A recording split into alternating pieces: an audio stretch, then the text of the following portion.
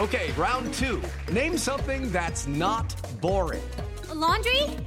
Ooh, a book club. Computer solitaire, huh? Ah, sorry, we were looking for Chumba Casino.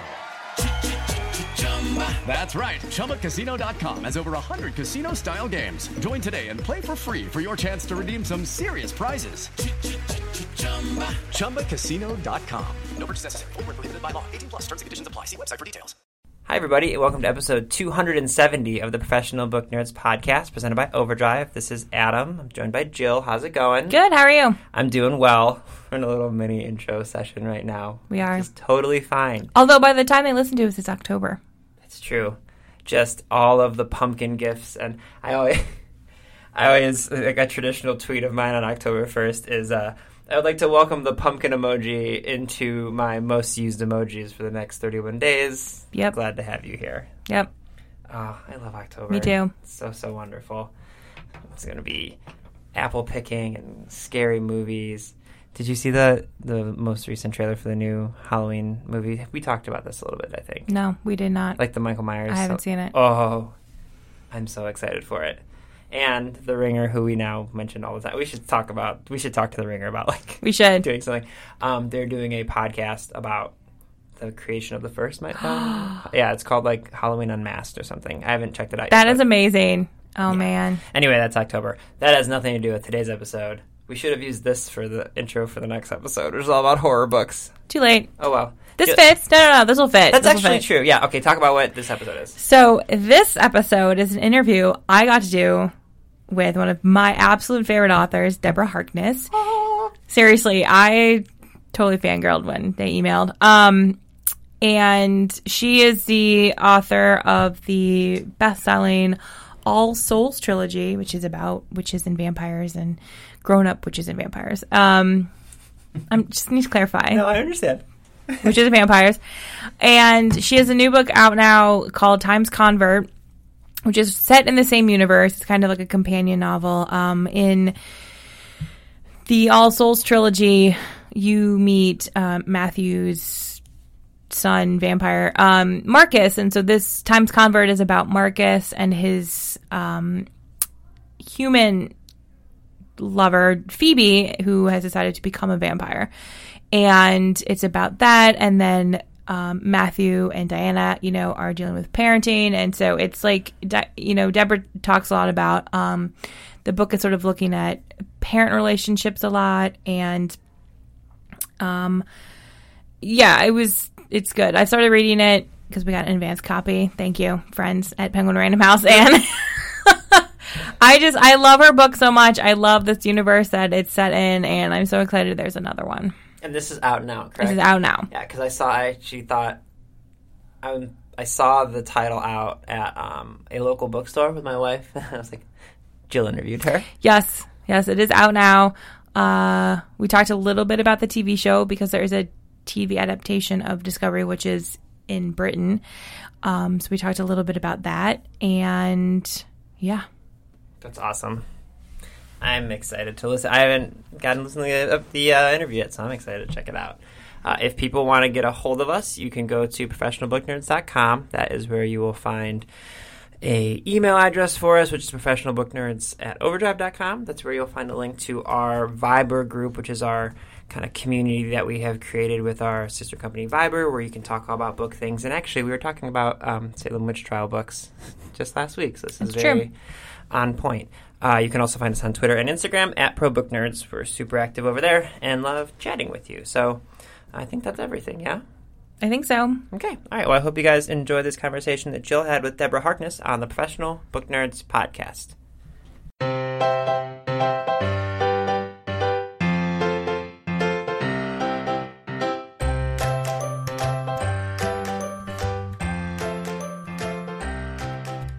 Hi, everyone, and welcome to today's episode. My guest today is Deborah Harkness, international best-selling author of the historical fantasy series All Souls trilogy.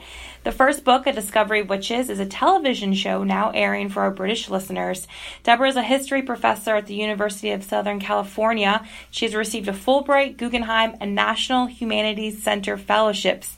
She has a brand new companion novel out now called Times Convert. Deborah, thank you so much for joining me on the podcast today. Thanks, Jill. It's a pleasure to be here. So can you start by giving our listeners a brief introduction to Times Convert? Yeah, sure. Times Convert is the story of three different narrative threads. It is, on the one hand, the story of Diana and Matthew and their children about a year after the events that happened in the Book of Life. It also follows the first 90 days that Phoebe Taylor, Marcus's fiancée, has as a vampire. She undergoes her transformation from warm-blooded human to vampire over the course of the novel. And because of that, her fiancé, Marcus Whitmore, who is the son of Matthew Claremont, he is forced to recollect his own memories of becoming a vampire back in the 18th century. And so it really is a kind of a braided story that is a meditation on parenthood and childhood and rebellion and revolution and change. And it was just enormous fun to write. After you finished the original trilogy, did you always intend to come back to this world? No, I was not sure if I could come back to the world. The stakes were so big in the All Souls trilogy with life and death and the survival of the species. And it was kind of a fevered pitch that would have been hard to sustain. And so I needed to take some time to just imagine how I could tell a more everyday story, but one that still has pretty big stakes, like, growing up and becoming your own person, but in a much quieter sort of tempo. And so it took me a little while to get there. So in that case, what was it like kind of revisiting these characters after so many years? Well, in one way, for me, it's never a real revisiting because they're always with me. It just took me a long time to figure out how to tell the story that I somehow, that I already kind of knew. Because with most of these characters, I've got pretty well-developed backstories that already exist for them. But knowing something and being able to tell it in a story form, those are two different things. So yeah, it just sort of was like a kind of family reunion in some ways to go back in there and start writing. And in some ways it was a voyage of discovery because I really didn't know Marcus or Phoebe all that well. So now that you've had this book and looking at Marcus and Phoebe closer, do you think there would be opportunity for other characters? I'm sort of imagining, Anne Rice did it with Interview with the Vampire. She had that series of books looking at Louis and Lestat, and then she started writing books that delved deeper into some of the more secondary characters. I only ask because I would love an entire book just about Gallowglass, but I'm not going to pressure you into that. Jill, you are not the only person to ask me for a Gallowglass book.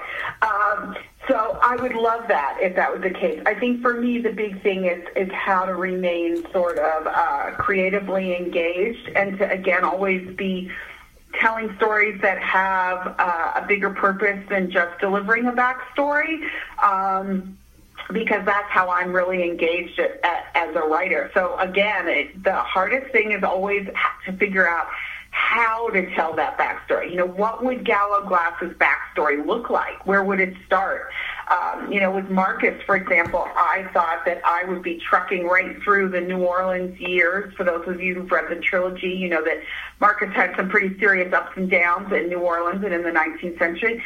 And when I came to be writing those parts of it, it was really clear that Marcus was not the best person to tell us about life in New Orleans and his family. It was going to be another family member who would have had a little bit more distance and be able to tell us a more interesting story about what it was like to be in New Orleans during that year than Marcus, who was sort of trying to preserve his children and feeling a lot of guilt and angry at his father. And it just it just will be more interesting. So it's the how. That's what is always the key. Okay. That's actually a good lead into my next question, which, at the beginning I mentioned you do teach history and history of science, and you've written scholarly works before turning to fiction. And I've always been very curious about your research process because you already know so much about these historical time periods, and yet here you are kind of writing it and putting a fictional spin on it. So how do you go about deciding what gets included? Are you a little flexible with the facts? So if you could just, talk a little bit about that process. It's a great question. I'm never flexible with the facts. The facts of the piece stay more or less, what the historical record shows. But of course, the historical record never actually tells us everything we want to know, because the historical record is based on documentary evidence. And all kinds of documentary evidence that would be really interesting doesn't remain. For one thing, in the past, we don't have recorded conversations. So anything that's in dialogue or a conversation is completely fictitious, because we don't have any of them. Right. They may allude to things that we know for a fact. But the other thing is that as a historian, I'm actually less interested in the facts, which are well established and in most cases incontrovertible, than I am in how we interpret those facts. And there can be real differences of opinion about that. Because again, we don't always have all the evidence we would like. So one of, my students always say to me, did Henry VIII really love Anne Boleyn? Well, some people would say yes. Some people would say no. Some people would say that's not the right question to even ask. Right. Because that wasn't what it was about. And it's those sorts of scholarly debates I want to bring to life rather than a fact. Okay. Because that's what I think the interesting thing is. So in the case of Times Convert, where a lot of scholarly debates is about this issue of, in the 18th century, how did ideas about the family and being a good parent and a good child influence big political events like the French Revolution or the American Revolution, where the king was seen as the father and the citizens were seen as children. So obviously, if that's the way you think about politics, then your own ideas about how a family should run would really influence that. So that's what I really want to delve into as a historian. That's where the really fascinating research is to read that scholarship and think, wow, how do vampires complicate that whole situation? And that's when I kind of figure out I'm really off and running. That is true. How would vampires? Yeah, I could see how vampires would complicate pretty much anything in history if you look at it from that perspective. Absolutely. So it's not the fact, it's the interesting thing. It's about thinking, okay, wait a minute. What happens when an 18th century young man who has one idea about what a father's obligation to his children are, and is seeing that worked out on a global political scale, what happens to that person when they become a vampire under the authority of a medieval man who thinks that the father's authority should be unquestioned? Yeah, that's way more interesting than just facts. Yeah, when you put it like that. Way more interesting. Way more interesting. And so this is what I'm always telling my students, right, is that history is not actually about the facts. We have a record of the facts. What history really is about a set of competing, changing interpretations of those facts that we hope takes us more and more closely to what an 18th century or a 17th century, or in my case, a 16th century person would have experienced and thought about the world. You'd mentioned, this medieval character, which I'm, Matthew, and one of, in terms of sort of competing interests, have questions about how you navigated the tension between presenting Diana as this very strong, independent woman, and then having Matthew be this character with somewhat control issues, but he has that, he comes from that medieval background where, gender roles and relationships were very black and white. Yeah, well, I mean, one of the things I had to come up with right away was the fact that Matthew may be attracted to strong women, but the bottom line is that feminism for him has happened in about the last 32 seconds of his life. Mm-hmm. And, he's got a lot of growth to do.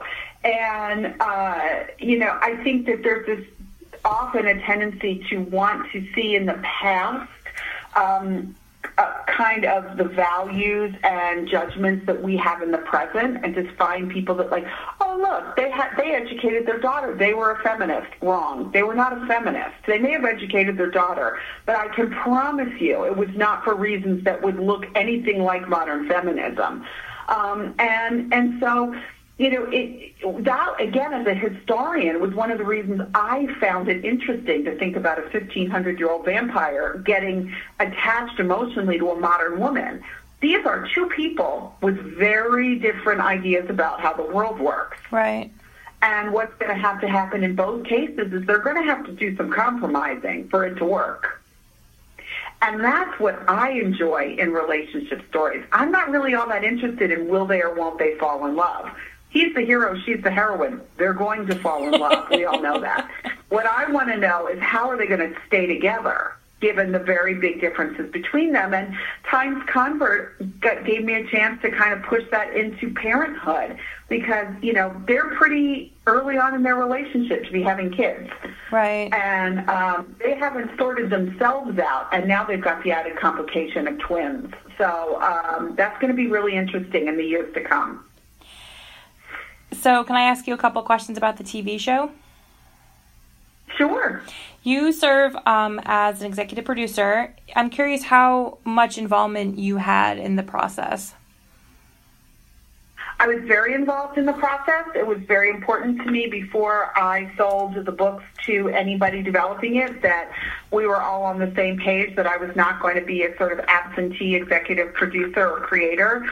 These are characters who mean a lot to me and to my readers, and so I wanted to be there and be part of the creative process of adapting them for a new medium. So I was involved, with everything from the original creative discussions to the final edits of the episodes, so right all the way through. Okay.